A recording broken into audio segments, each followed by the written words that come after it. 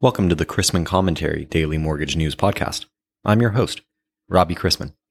Thank you for listening this Wednesday, April 7th, 2021. Topics on today's episode include the jurisdiction of the Consumer Finance Protection Bureau and what to expect from the Federal Open Market Committee minutes today. I'd like to thank this week's podcast sponsor, Candor. Have you heard of Candor yet? As you'll hear shortly, they're gaining groundswell for their dynamic, adaptive, and automated underwriting engine. Does the Consumer Finance Protection Bureau have jurisdiction of all mortgage-related agencies, borrowers, and servicers? We'll see. As yesterday, and this proposal should not come as a surprise to any mortgage servicer, the Consumer Financial Protection Bureau issued a proposal that would broadly halt foreclosure initiations on principal residences from August 31st, 2021 until 2022. And change servicing rules to promote consumer awareness and processing of COVID relief loss mitigation options. I will not opine, but you should ask the head of your servicing department what they think. The devil is in the details.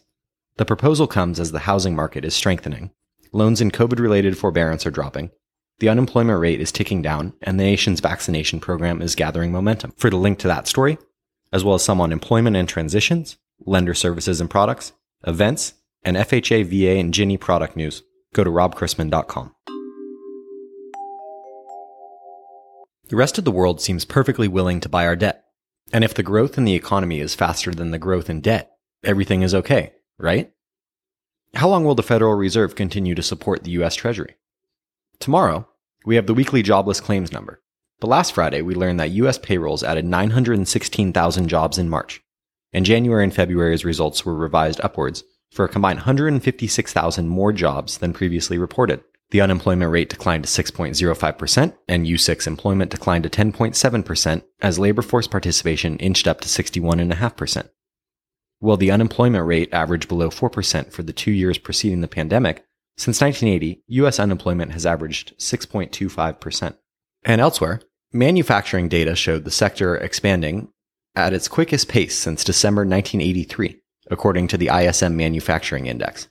17 of 18 industries reported growth in March, despite widespread concerns about supply chain bottlenecks and price pressure.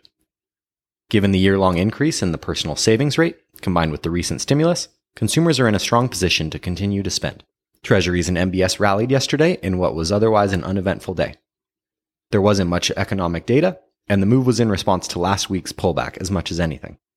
Job openings increased to 7.4 million in February from a revised 7.1 million in January. Attention now turns to the recent prepayment surge and the rest of the week's Fed support average at less than $5 billion per day, neither of which help investor sentiment. Things are already underway today.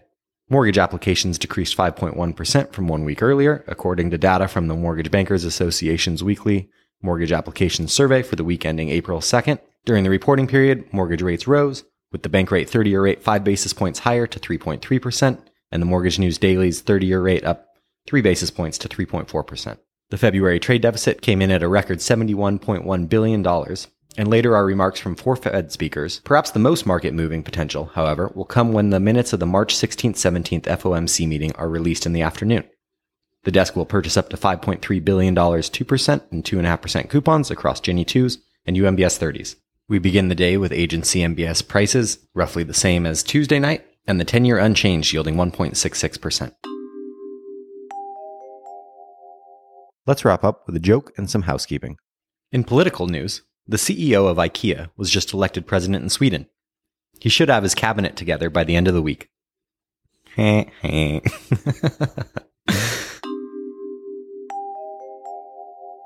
Thanks again to Candor for sponsoring today's podcast. I look forward to hearing more great things. Want to know more? Go to candortechnology.com. Tell them Robbie Chrisman sent you. If you have any questions about the podcast or sponsoring opportunities, send me an email at robbie@robchrisman.com. Visit robchrisman.com for more information on our industry partners, access to archived commentaries, and how to subscribe to the daily mortgage news and commentary. To listen to or download past episodes of this podcast, search Mortgage News on any platform you get your podcast from.